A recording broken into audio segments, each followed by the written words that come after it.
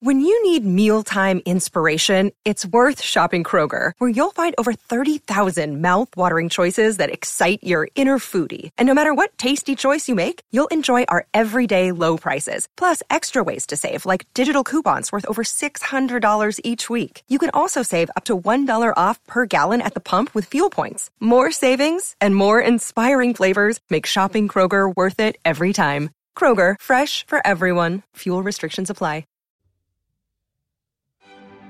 Pod Save the Queen! Hello and welcome back to Pod Save the Queen. I am your host Anne Gripper, and I am here, but I am also not here because I am recording this on Thursday the 27th of February because I am going to have a week off, and so Russell Myers, my regular royal editor friend who joins me most weeks, he gets to have a little week off as well. But fear not, there is an interesting show to tickle your royal interests this week. I hope you will agree.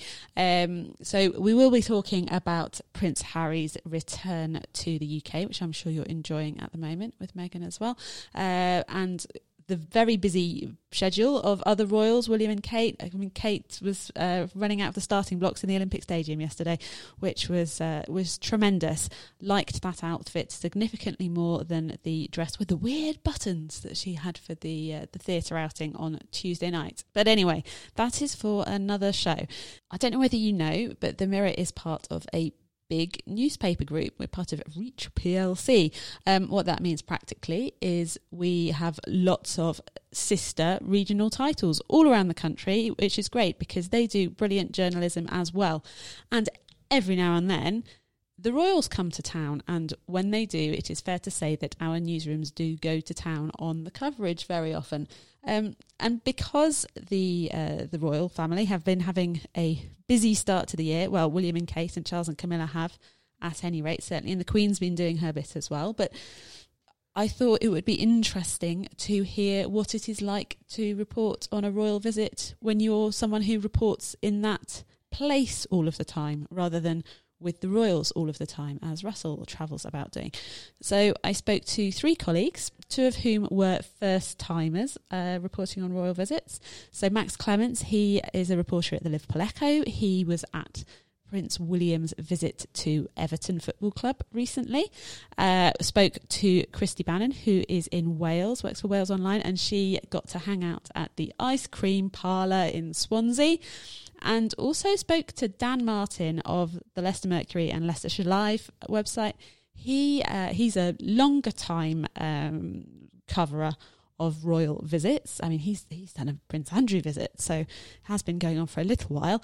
And he had some interesting stories to tell, both about the recent visit of Charles and Camilla to Leicester, and some ones from further back in his timeline.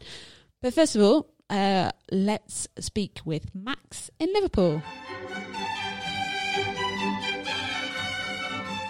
So, welcome to Pod Save the Queen, Max Clements of the Liverpool Echo. Thank you very much for joining us today. Oh, thank you for having me, Anne. It's a little while ago now, but you did go spend some time hanging out with Prince William when he was visiting Everton, a football club in Liverpool. What do you normally do? Because you're not normally, chasing the royals around like Russell is. No, it was. It's not something that I usually do. So my job title, I'm a general reporter at the Liverpool Echo, based in Liverpool. So my job is to, cover all kinds of things. From sort of court reporting, general human interest stories, a bit of everything really. So this was the first time that I'd had the opportunity to cover a royal visit, which I found pretty exciting. So yeah, so what was it like? Well, I'd never been to one of these things before, and it was to an extent kind of stage managed in a way. The way they bring William in, and so for instance, he was visiting Everton in the Community, which is sort of the charity wing of Everton Football Club, and they do some sort of great outreach opportunities, helping people in the local community. And so he came in, and then he was introduced to all these different kind of initiatives that he was part of, and it was really quite striking to see how he's able to sort of build a rapport with people who he hasn't met in such a sort of short space of time. So I say that was the thing that struck me the most during the visit. So what kind of people was it that he was engaging with on this visit? So the visit principally had three different he was doing three different activities. So firstly, there was this initiative called Tackling the Blues, and that's Everton in the community's sort of sport and education based program, which it helps young people. So he was interacting with I think there were children from a local primary school in Bootle, and it was quite funny because they had two Everton footballers. I think it was so they had Jordan Pickford, and then they had Theo Walcott, and they were with all these school kids playing this game called Emoji Bingo. And I don't really know what it is, but essentially it was quite, a good photo opportunity of him sort of in and amongst the Everton players with all these school kids who were having a great time. And just he was so natural in sort of that kind of environment, and I'd never seen that close up before, and just sort of how the kids were really in awe of him and the Everton players as well to an extent. So it was good to see that close up. And just to follow up on another aspect of your question, he also saw some former servicemen. So Everton have this thing called a Veterans Hub that sort of brings together ex-service personnel who might have issues with things like PTSD or might feel sort of socially isolated after they leave the army, or any other part of the armed forces. And there was also, he met with some pensioners or 70 plus year olds living on Merseyside, because Everton also have this thing called Stand Together, which is where they sort of bring together socially isolated people. So really he met quite a range of people in the local community, and I think all of them were really sort of excited to see him. And there's kind of three different age groups really that he was interacting with there. Plus, then you've got the famous footballers. Did the people that he was meeting respond to him very differently? I'd say there were differences in the kind of nuances of how they responded to him, but I think generally it was all kind of.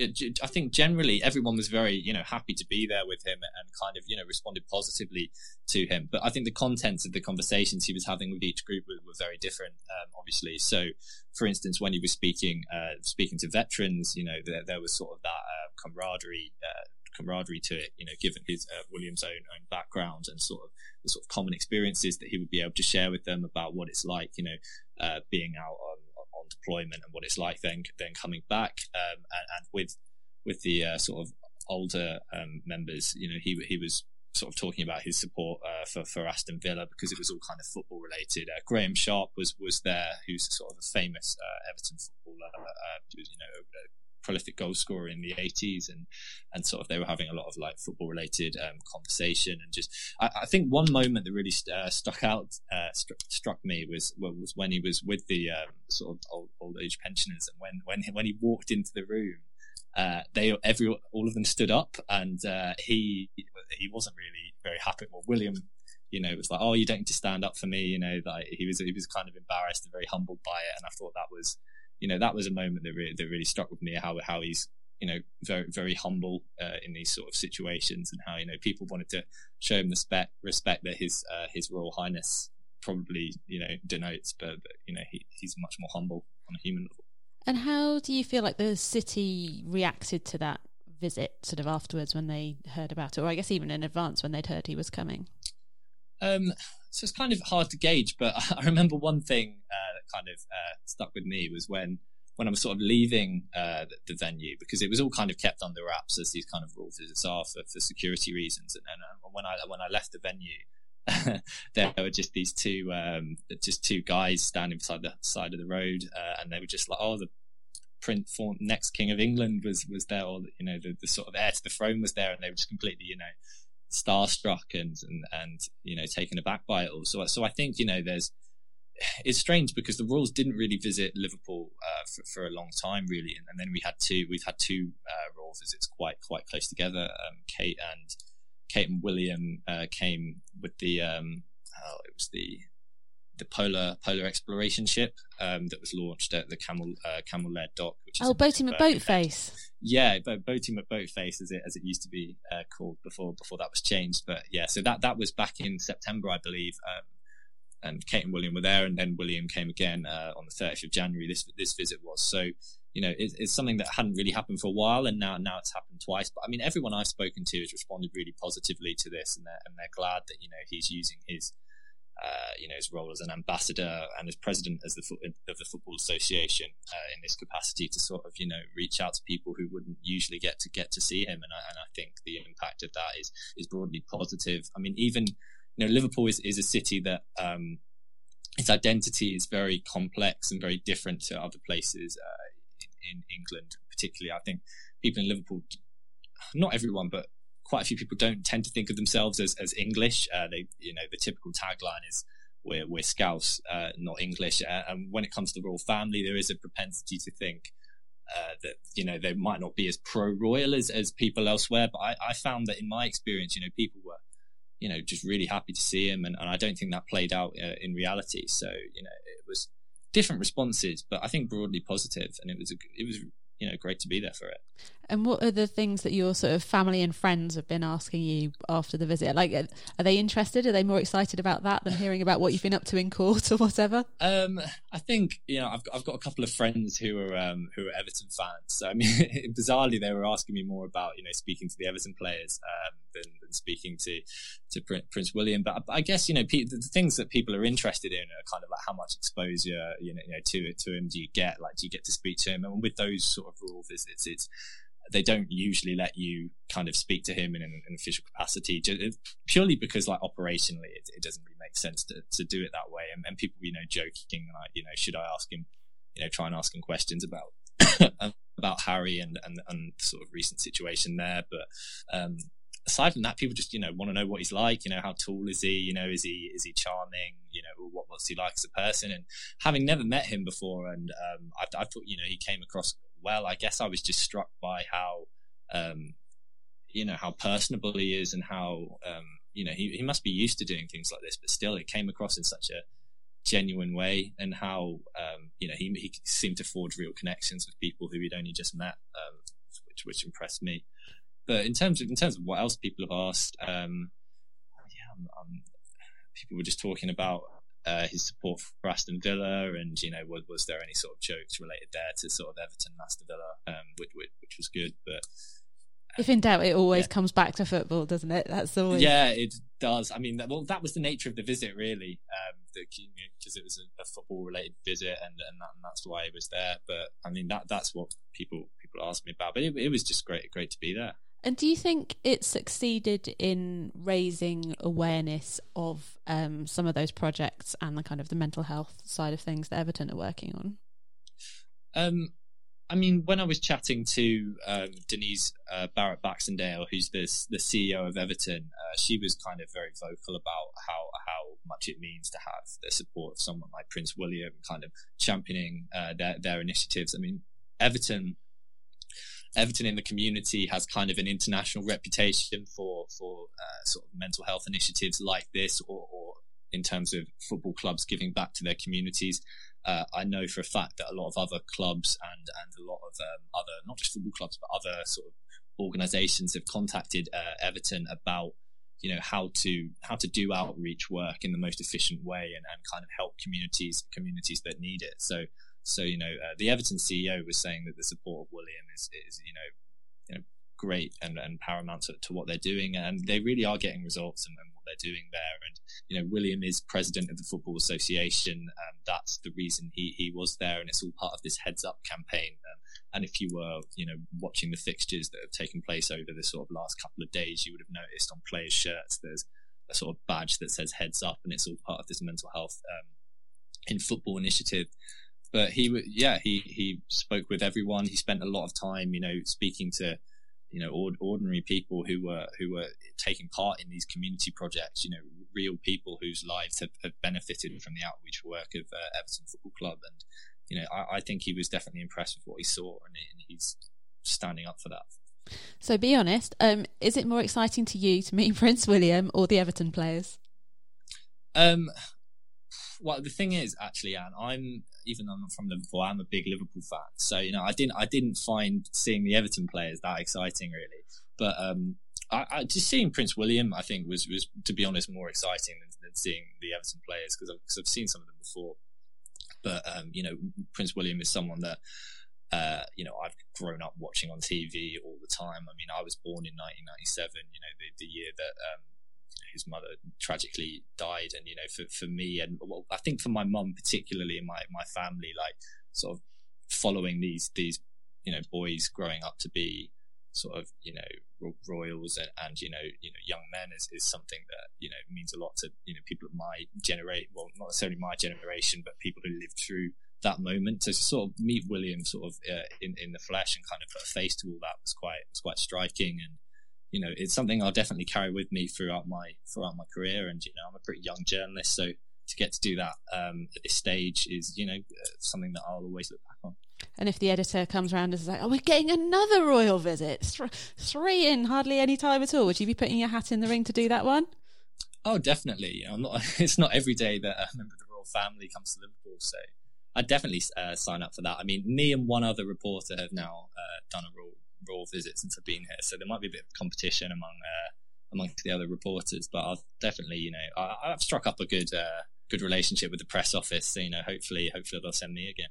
Oh wow! Well, we'll have to look and see what else the Royals head up to do. Because I mean, there's plenty to see in Liverpool. It is a fabulous city with lots and lots going on. So I'm sure they will be back very soon. Thank you so much for joining us today, Max. It was great to hear about your day out with William. No problem. Thanks for having me. So hello, Christy Bannon. Welcome to Pod Save the Queen. Thanks for joining us today. No problem. So you work at Wales Online, and you obviously had William and Kate visiting Swansea recently. Yeah, that's right. Yeah. So normally I'm just doing day-to-day news stuff, but it's quite exciting to find out that they were coming down to Mumbles and Port Talbot in South Wales. So I was one of the lucky ones that went to cover it. So we a couple of weeks ago, Russell and I were talking because he'd done the Port Talbot leg of the visit, but you got to see some of the other bits. So tell us about your day. Yeah, so I headed down to Mumbles about 2 hours before they were due to arrive, and obviously the whole village down there was just full of crowds, all people excited to see the couple arrive. And I got to go inside Joe's Ice Cream, which is famous around South Wales for just being very good ice cream. I got to go inside there and, waited their arrival, basically, and got to see them meet all the members of staff there and some lucky people. And what was the kind of atmosphere like? The pictures that we saw, it all looked quite sort of a really fun part of the day, the ice cream visit. Oh. Yeah, it was definitely very light-hearted, but I'd say the atmosphere everybody was just really excited, to be honest.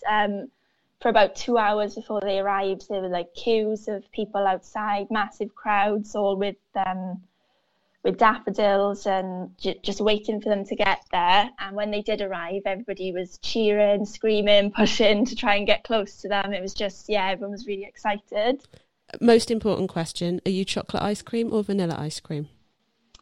I'd probably go vanilla, to be honest. You can't beat the classic. Oh, Team Russell. The couple actually tried the ice cream as well. Yeah. And I think they were big fans of it, especially William. He seemed to really like our ice cream. Cool. And in terms of, did you speak to some of the people who had managed to have a bit of a chat with William and Kate?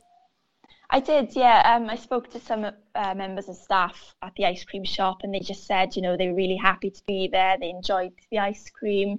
They were just asking a lot of questions about the company and how it's been so successful. And they just seemed to come across really well, to be honest. I only heard positive things from the people that they spoke to. And did you get to go to the boxing club as well, or was that a colleague of yours that went there?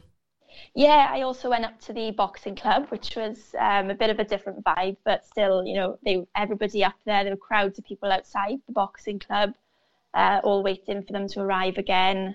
And the people I spoke to in there, they said that William and Kate were just really happy to be there because they were just asking loads of questions about how the boxing club came to be and, all of the members. And once again, they just got stuck in and really enjoyed it, I think. Why do you think people do get so excited when, you know, the royals come to town, or, you know, particularly for this visit for William and Kate?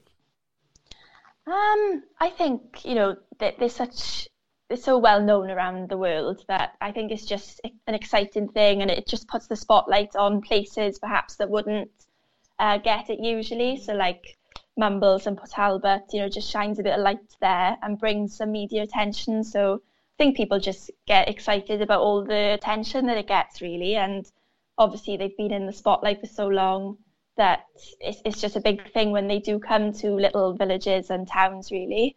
And in terms of as a sort of a news operation for you guys, you know, yeah, Six Nations weekends and rugby matches and whatever, yeah, doing those all the time, and it's all kind of normal. You got tried and tested plans. Was there a big kind of, right, what are we going to do for this for this visit? Yeah, I'd say so. Yeah, we had a meeting beforehand just to kind of go over timings and what sort of content we wanted to get from it. And, you know, we did plan down to the hour, basically, what, you know, who was going to go where, what we were going to do, who we were going to speak to. And yeah, it was definitely a big thing. And, you know, it drove a lot of readers to our website that day. So there was definitely a lot of interest in that visit, really. So how many people do you reckon you had in your newsroom working on that story that day, or like what proportion of the team?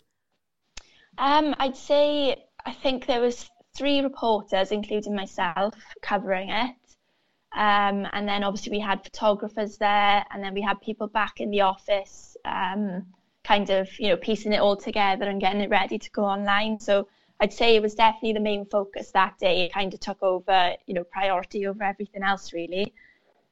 And what feeling did you come away? I mean, I don't know what you thought about the royal family before, or William and Kate specifically, and then what impression you were kind of left with afterwards.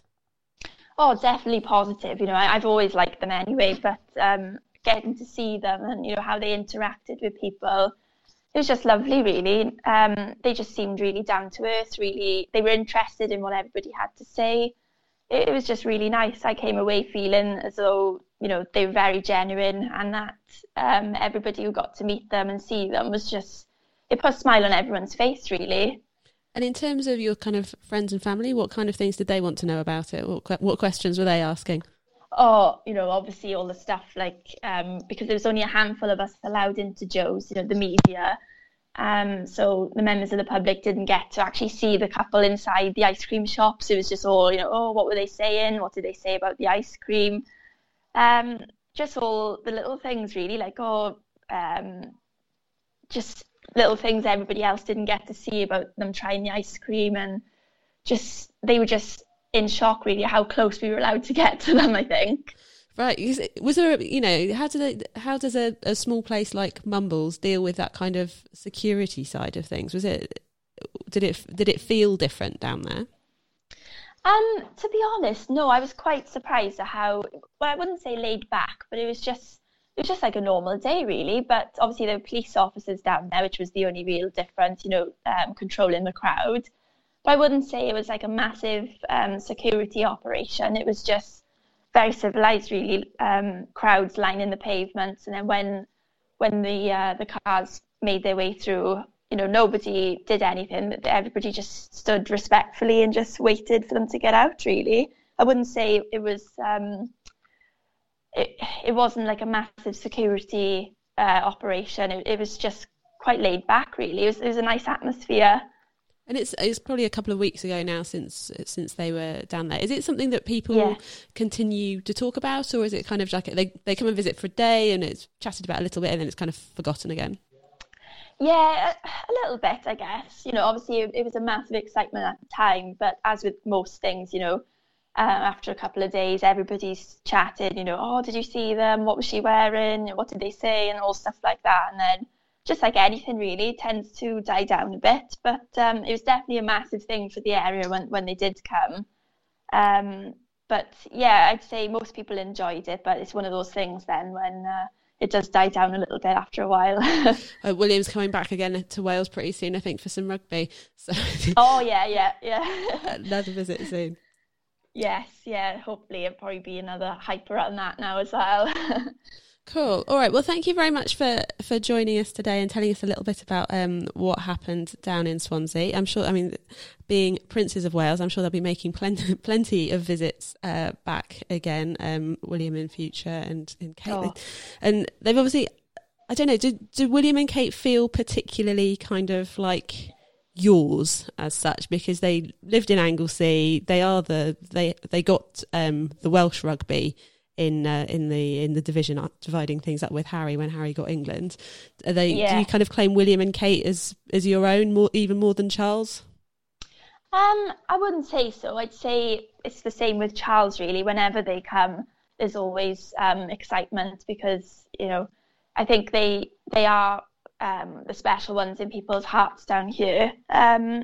But yeah, I think any visit like that would be great, no matter who it is, really. But obviously it was nice to have them come the other week. Well, look forward to more exciting visits in future, and maybe talk to you about them again once they're off doing something exciting. Lots of exciting things to do all over Wales, so there are lots of reasons to visit. Oh, definitely, yeah. Thanks for joining us today, Christy. Catch up again soon. It. No worries, thanks.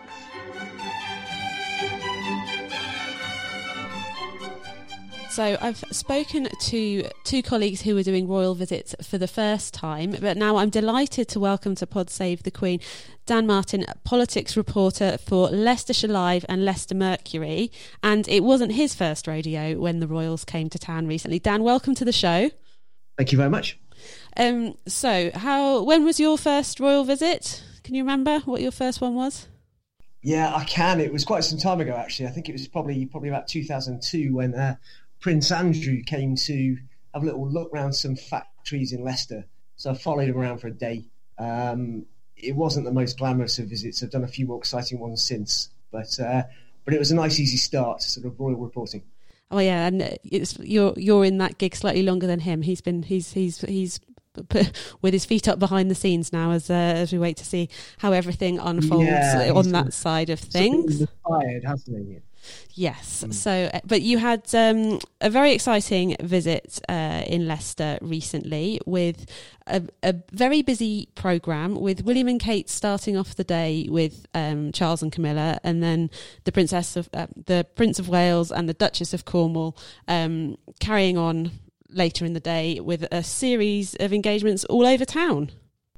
Of course. Well, they were sort of all over the county. I think initially they turned up at a military hospital we have, and that was all four of them, actually. It was Kate and William and Charles and Camilla.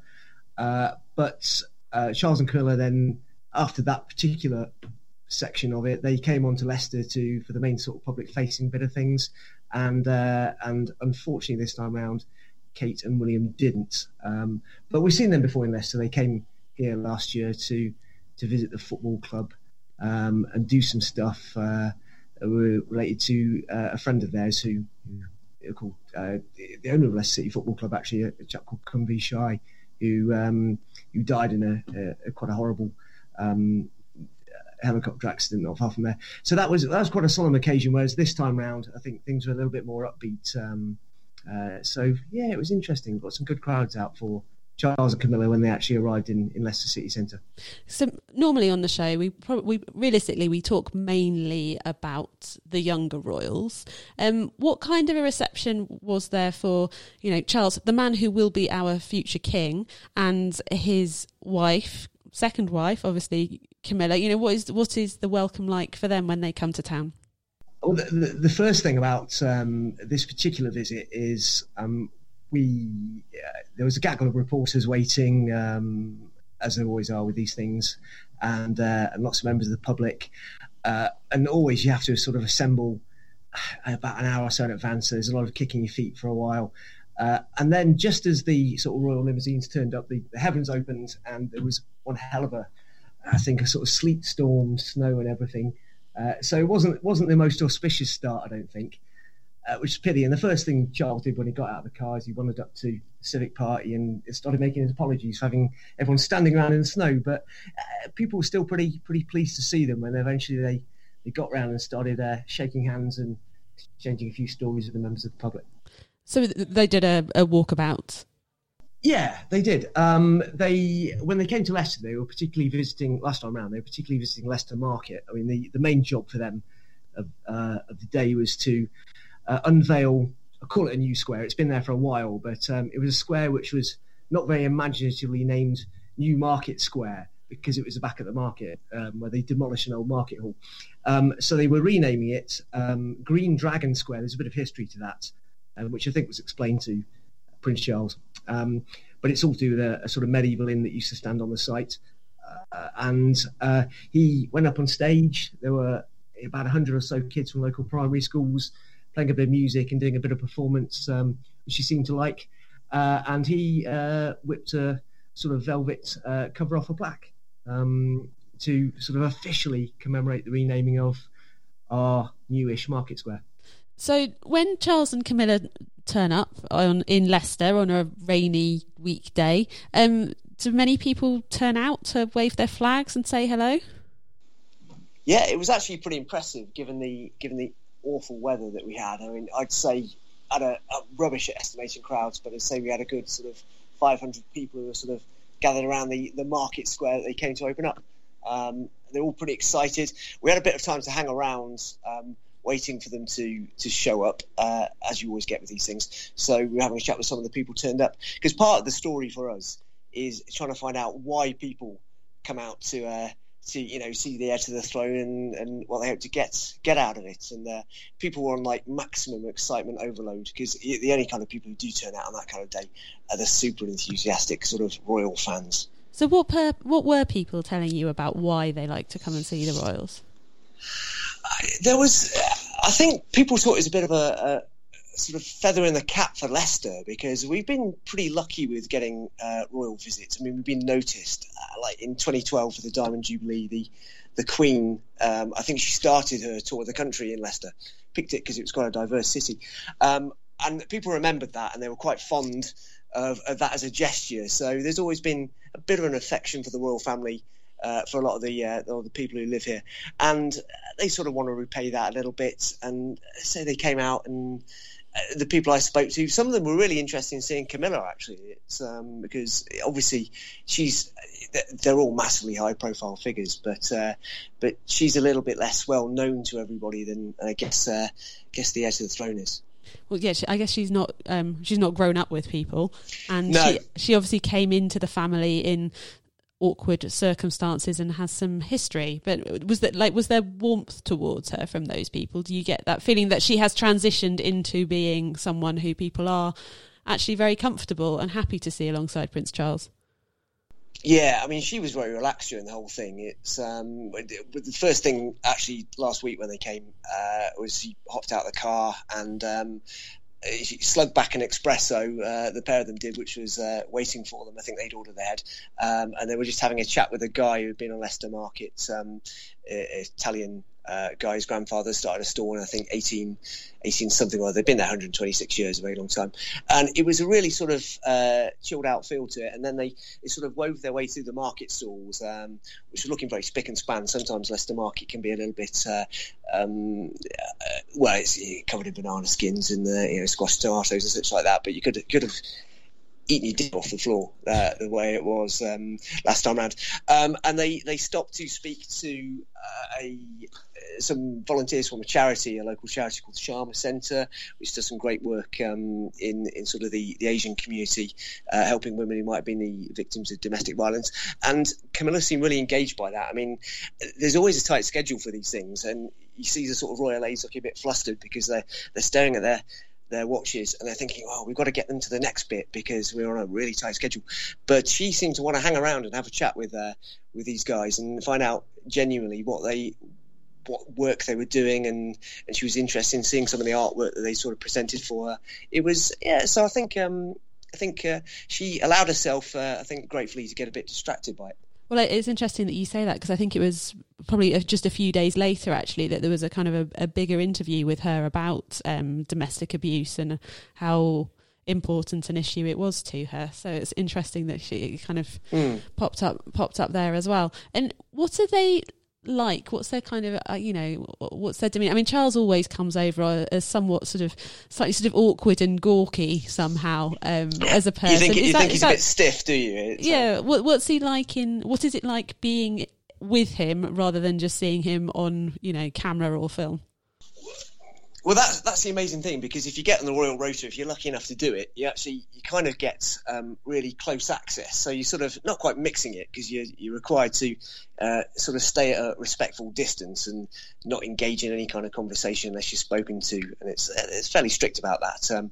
But equally, you suddenly, if you look away for a second, you can turn back and find that one or the other of them is standing right next to you, and so a sort of royal press person will gently tug you by the sleeve and say, "Get out of the way," and you think, "Okay, I'm very, very sorry." So you do get up close to them, and you can listen to what they're saying to people. And Charles seemed pretty warm towards people. I mean, I think, as I say earlier, he was probably feeling a little bit guilty that everyone had turned out in numbers. In absolutely awful, horrific sort of sideways sleet, and so he was full of apologies, and I think he wanted to make up for that a little bit by giving a little bit more of his time to everybody. I think it's fair to say that Camilla has been a long-standing favourite with various of us on the show as the person that we would most like to go and have a gin and tonic with from within the royal family. Yeah. What's she like in person? Camilla? Yeah, she well, I say we didn't stop for a chat, and I certainly would have liked to have taken her for a pint or something like that, and maybe got to know her a bit better. But she was pretty natural. I often feel a bit sorry for the royals in these situations, because they are sort of pointed in a direction, and in the short space of, I don't know, half an hour, they've met 1 million people. Yet they have to kind of engage with everybody, and I wouldn't say it's feigned interest, of course it's not, but and try and show a level of sort of communication, and I'm sure it's a real challenge. But she was good, yeah. I mean, she met the civic party. She got the customary bouquet of flowers from I think a 15-year-old girl who I think was a member of the Youth Parliament here, and took a bit of time to you only get like bite-sized chunks of time with every person, but she tried to make it count, I think. I think it is that thing when you're having to meet all of those people, that the person who is 15th or 50th doesn't feel like they are 15th or 50th, and they're sort of getting as much energy as the first or second person. Yeah, exactly. I mean, there have been people who've been waiting for hours and hours and hours, and for them, it's 30 seconds probably feels like a lifetime, because they're going to remember it forever. I mean, there was one woman who bought I think she bought a 6-month-old baby out, and it wrapped up incredibly tightly, given the conditions, and she was lucky enough, because just as Prince Charles was about to jump into his car and disappear to the next part of the visit, he stopped. And he spotted her, and he wandered over and said, "Oh, I do hope you got that little one nicely wrapped up." Which and it made her day, because I spoke to her afterwards. I mean, that's kind of part of the thing. I mean, you're keeping an eye on what the royals are doing in this, and by the nature of how we cover it, we're sort of feeding stuff back for a live news blog as such. So we're trying to take pictures and video and sort of WhatsApp that back quickly to the newsroom so they can get it online. But equally, you've got to try and speak to the people who have been engaging with the royals themselves to see if they've got a story. Like, there was a couple who were at the reception that Charles went to for the British Asian Trust, and it was their 65th wedding anniversary, and they were really, really excited. And he stopped to have a bit of a chat with them, and I spoke to them afterwards, and they were just thrilled by the whole thing. So it probably made their month, probably made their year, who knows. And it's a really sort of nice, sweet, sort of grandfatherly touch from Prince Charles, just, concerned about the baby. And that child for years and years to come, when Charles has probably become king, will be saying, "Oh yes, the day that you met the king, I waited in the rain. I had you all tightly bundled up, and he came over, and he was so lovely, and he was just concerned that you were warm." And that's the kind of man that is like, that child he's going to hear that story. He or she's going to hear that story for years and years. Absolutely. I mean, she won't remember it, but obviously we've got some nice photos which hopefully we can send across to Mum, so she can maybe embarrass her daughter on her 18th birthday and say, "The time you met the prince," and it'll be a great thing for her. And in terms of the rest of the visits that day, because there was a lot going on. So I know it was one of your colleagues that covered the event with the wheelchair basketball that William and Kate were at. Yeah. Was there anybody else involved in the coverage as well? How many of you did you have to split it up between? We did. I mean, I think they were obviously the military hospital at Stamford Hall, which is where the basketball thing is, where William had his famous 6 attempts to land a hoop. He got there in the end, but I think he would have rather done it first time. So we had a couple of colleagues there. In fact, we basically deployed the entire newsroom. People were keen to volunteer because, reporters can be a bit cynical sometimes, but a bit, we've seen it all before. But everyone did get a little bit excited about the chance to cover it. So we had 2 reporters there. I was in the centre of Leicester when they arrived for the stuff they did at the market, and then they moved on to a couple of factories, and we had our business editors there, a guy called Tom Pegden, who's done a few royal visits as well. And we just basically followed them around. So it was sort of, for a period of, I'd say, 2 or 3 hours, it was every cough and spit we were trying to get onto the website. So trying to keep a real close eye on what they were doing and who they were meeting. That is a classic piece of journalistic language there as well for our listeners. British journalistic language. Every cough and spit. That's the order from the news desk. Every cough and spit. You want every last detail. Yeah. And if you had a chance, nothing is too trivial. Have you had a chance to compare notes with your colleagues that were at the other events? Is there anything that they've told you about how things went down with them that you thought, that's nice or interesting or funny, or that you'd like to share? Yeah, well,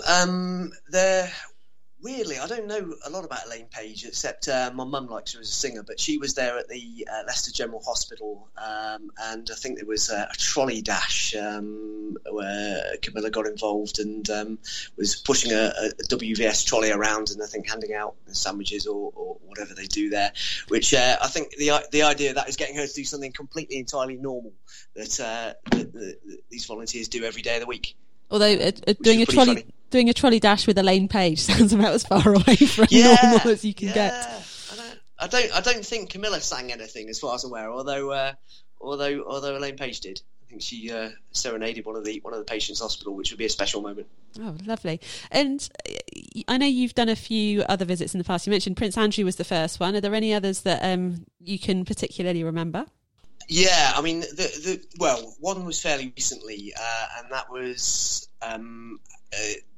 Kate and William visiting the King Power Stadium, and it was quite a solemn occasion. Actually, it wasn't the sort of jubilant thing that we saw last week, because they were coming because they were friends of the owner of Leicester City Football Club, who was a guy called Kunvi Shai, and he died not last year but the year before in a really awful helicopter crash outside the stadium.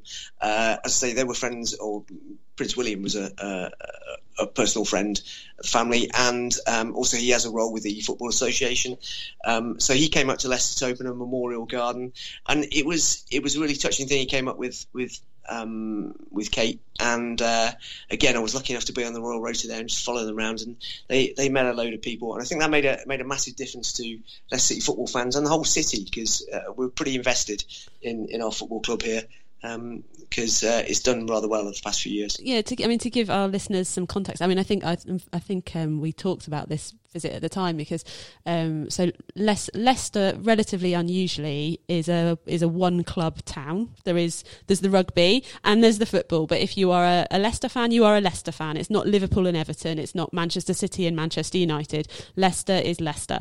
And after, so when I was a teenager in the 90s, and my grandparents lived not far outside Leicester, it was the first Filbert Street was the first professional football ground I ever went to.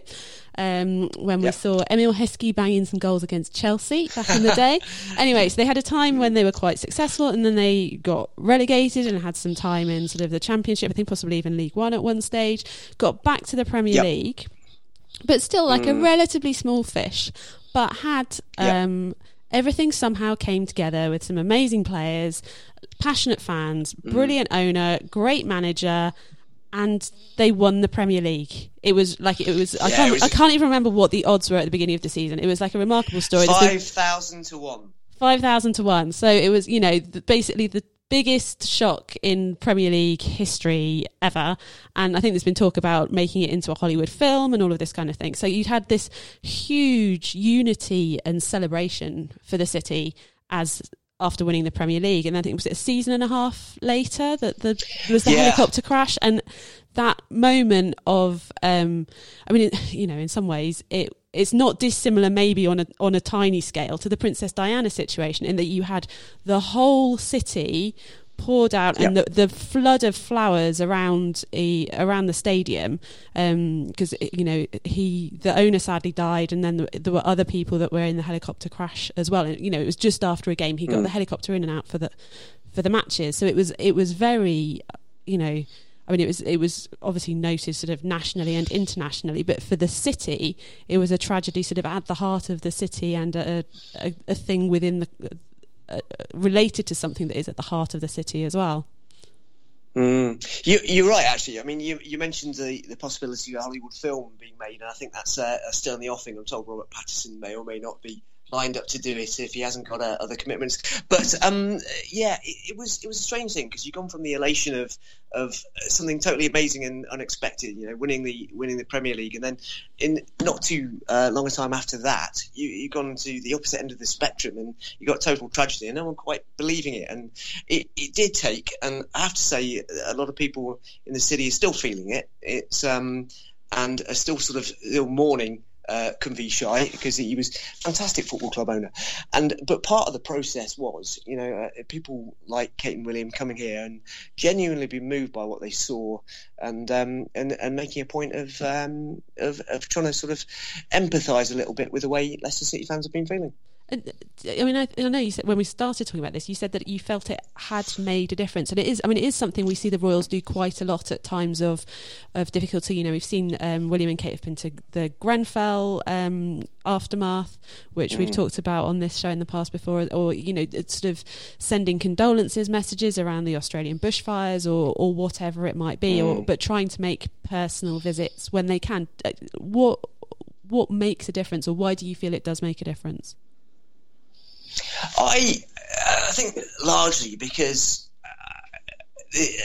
Leicester's a funny place here, particularly because often it's said by some of the local politicians we've got a bit of an inferiority complex, that we often look up the road to our noisy neighbour in Nottingham, who seems to be a little bit cooler, a little bit trendier and all of that, and we think, why can't we be a bit more like them?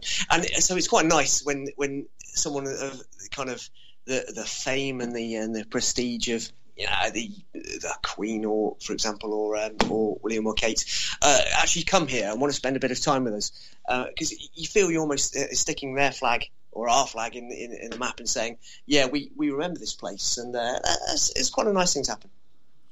And in terms of the visit that the Royals made recently, was it something that you feel?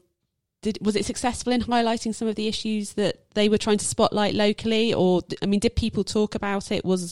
Did the excitement continue around it? Yeah, it sort of did. I mean, obviously, the first engagement they had when they arrived last week was a pretty serious thing, because they were at Stamford Hall, which is the military hospital, and there they were meeting service personnel who had been very badly injured in conflicts, and also importantly the people who are treating them and helping rehabilitate them. So I think that was a bit of a morale booster, not just the people who work there, but particularly to the patients. That would have been, I think, greatly appreciated. When they then came into the city and did a bit of a walkabout, press the flesh, not literally kiss the babies, but close enough, as we talked about earlier. But it did give people a bit of a lift.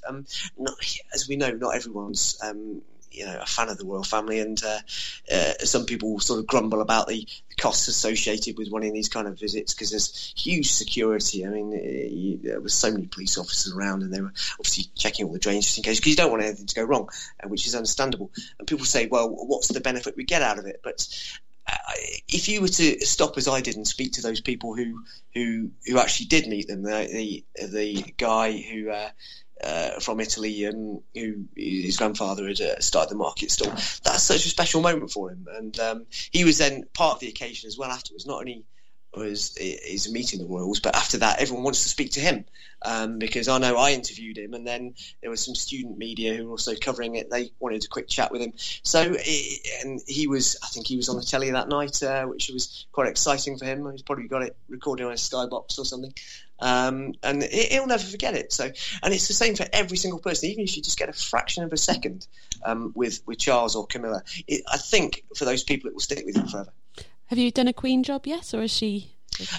Yeah, I have. I mean, as I say, when she came to Leicester for the start the Diamond Jubilee tour, again, I was on the roster. I've been quite lucky with the rosters, actually. Yeah. Me. Do you know the lottery numbers by any chance? I don't know. I could hazard a guess. It's I probably wouldn't tell you any of the other listeners here. I'll probably keep them to myself. I did on that section of the visit. She came to Leicester Cathedral, and it was quite interesting because, as I mentioned earlier, you're sort of given a polite reminder to stay a respectful distance and not to talk not to talk to anybody. So there was a reception, and it was in this sort of like a sort of conference centre at Leicester Cathedral, and she was busy having a chat with people. And at that point, I thought I'd just sidle off to the edge of the room because I saw a piece of artwork they got on the wall there. It might still be there, it might not, but it's quite an interesting thing. It is a map of Leicestershire made up with the place names, if you can imagine what I'm talking about. So in the middle, Leicester written in big letters, and I was just idly staring at that, minding my own business. And not really looking at what was going on around me. In fact, my attention had sort of lapsed a little bit, which I probably shouldn't admit to, given what was going on. But and people don't believe me when I say this, but I was suddenly aware of a presence, not a million miles away, just to my right. And I looked across, and it was, in fact, probably stood, I would say, a couple of yards away, less than that, in fact. It was the Queen. And she was looking at the same piece of artwork that I was looking at. And I was like, oh, blimey, what do I do here? And she said, it's rather good, isn't it? And I was like, am I allowed to talk? Can I say anything? And I kind of just, I don't remember what I said. I think I went, yeah, it's all right. And then she went, and then she shuffled off. And I thought, honestly, it was terrifying, because I thought someone was going to literally collar me and say, what have you done, Mr. Martin? This is, but, you know, and as I say, I told my mum that. She didn't believe me. I tell my colleagues that, and they don't believe me. But it is a genuine, true story. Wow. And it's... I can kind of feel the goosebumps just hearing you talking about it. Is it sounding? Yeah, do you know what? Just recalling it's making me feel a little bit clammy. It's because it was a genuinely sort of nervy occasion. Because you are, I mean, I'm not joking when they tell you very strictly that you're supposed to limit your contact. I mean, you can take all the pictures you want and so on and so forth. But there was nowhere I could have gone. I was cornered almost. There was a wall, 2 walls, in fact, and there was no way out. So what could I do? And did that event, when it was the Queen, did it feel like it was a different magnitude? Did it have a different feel about it compared to the other ones? Yeah, I don't want to do down sort of a Prince Andrew visit or Charles and Camilla, but there is something special about the Queen. I mean, to be honest, everybody wants to see Kate and William. They're sort of the rock and roll of the royal family, aren't they? They're the people everyone's interested in, the slightly more glamorous side of it. But at the top of the tree, when you get the Queen, I think that does make a huge difference. In fact, she came here to visit De Montfort University. That was on her schedule. And they named a leisure centre after her. I think it's called the Queen. It's the worst named leisure centre ever. I mean, it's brilliantly named, but it's a bit of a mouthful. It's the Queen Elizabeth II Diamond Jubilee Leisure Centre, which doesn't really trip off the tongue. I think people call it Betty's or something like that. I could be wrong, but or just the DMU Leisure Centre. But so that's, you know, her lasting contribution to the city, or one of her lasting contributions, is a place you can go and go for a swim. Lovely. All right. Well, yeah. If we're in Leicester anytime, then we'll check out Betty's. You would be more than welcome. And well, we hope you get another exciting royal visit soon, because clearly it does sound like it's something that the city really does sort of gets a spring in the step. Yeah. Thank you so much for joining us today, Dan. It's been great to hear your stories, and I have to say, I do believe your story about the Queen. I don't think you could have made that up. I genuinely promise I didn't. It's But maybe it's a lesson to all of us to think about. Okay, if we're somewhere and the Queen suddenly turns up on our shoulder and attempts to engage us in conversation, then what would we do? Yeah, I think the lesson for me was pay attention all the time and don't let your mind wander off, no matter how interesting the surroundings are. Can you remember what colour hat she had on? She was wearing a sort of I'm useless with fashion and descriptions of it, but I think it was green, a sort of light green. It might have been turquoise. Excellent. I might dig out a picture. So Russell, who is my regular partner in crime on this show, he also, I mean, he's a very expert in pussy bows, but if you ask him about any other form of fashion, he's struggling. So anyway, thank you, Dan. It's been lovely to talk to you and hear about Leicester's recent and longer ago royal adventures, and we'll catch up with you again sometime, I hope. Yeah, thank you for inviting me on. Appreciate it. So that's it for this week's show. I hope you enjoyed getting those different perspectives. Do let us know what you thought of this and anything else, whether it's what we've been doing or whether it's what the Royals have been doing. We're on Twitter @PodSave and on Instagram as well. Thank you for all of the messages and mentions that you have been sending over to us. We do read them all. It's lovely to hear from you and get your thoughts on the show. So never be afraid to send us a message. And thank you to everybody who has been leaving us reviews on iTunes recently. It does make a difference, and we do make sure we read all of those as well. So who knows what will have happened the next time we meet, but I will be catching up, I hope, with my good colleague and friend Russell Myers to bring you all of the latest on what has been happening. But until next time, God save the Queen!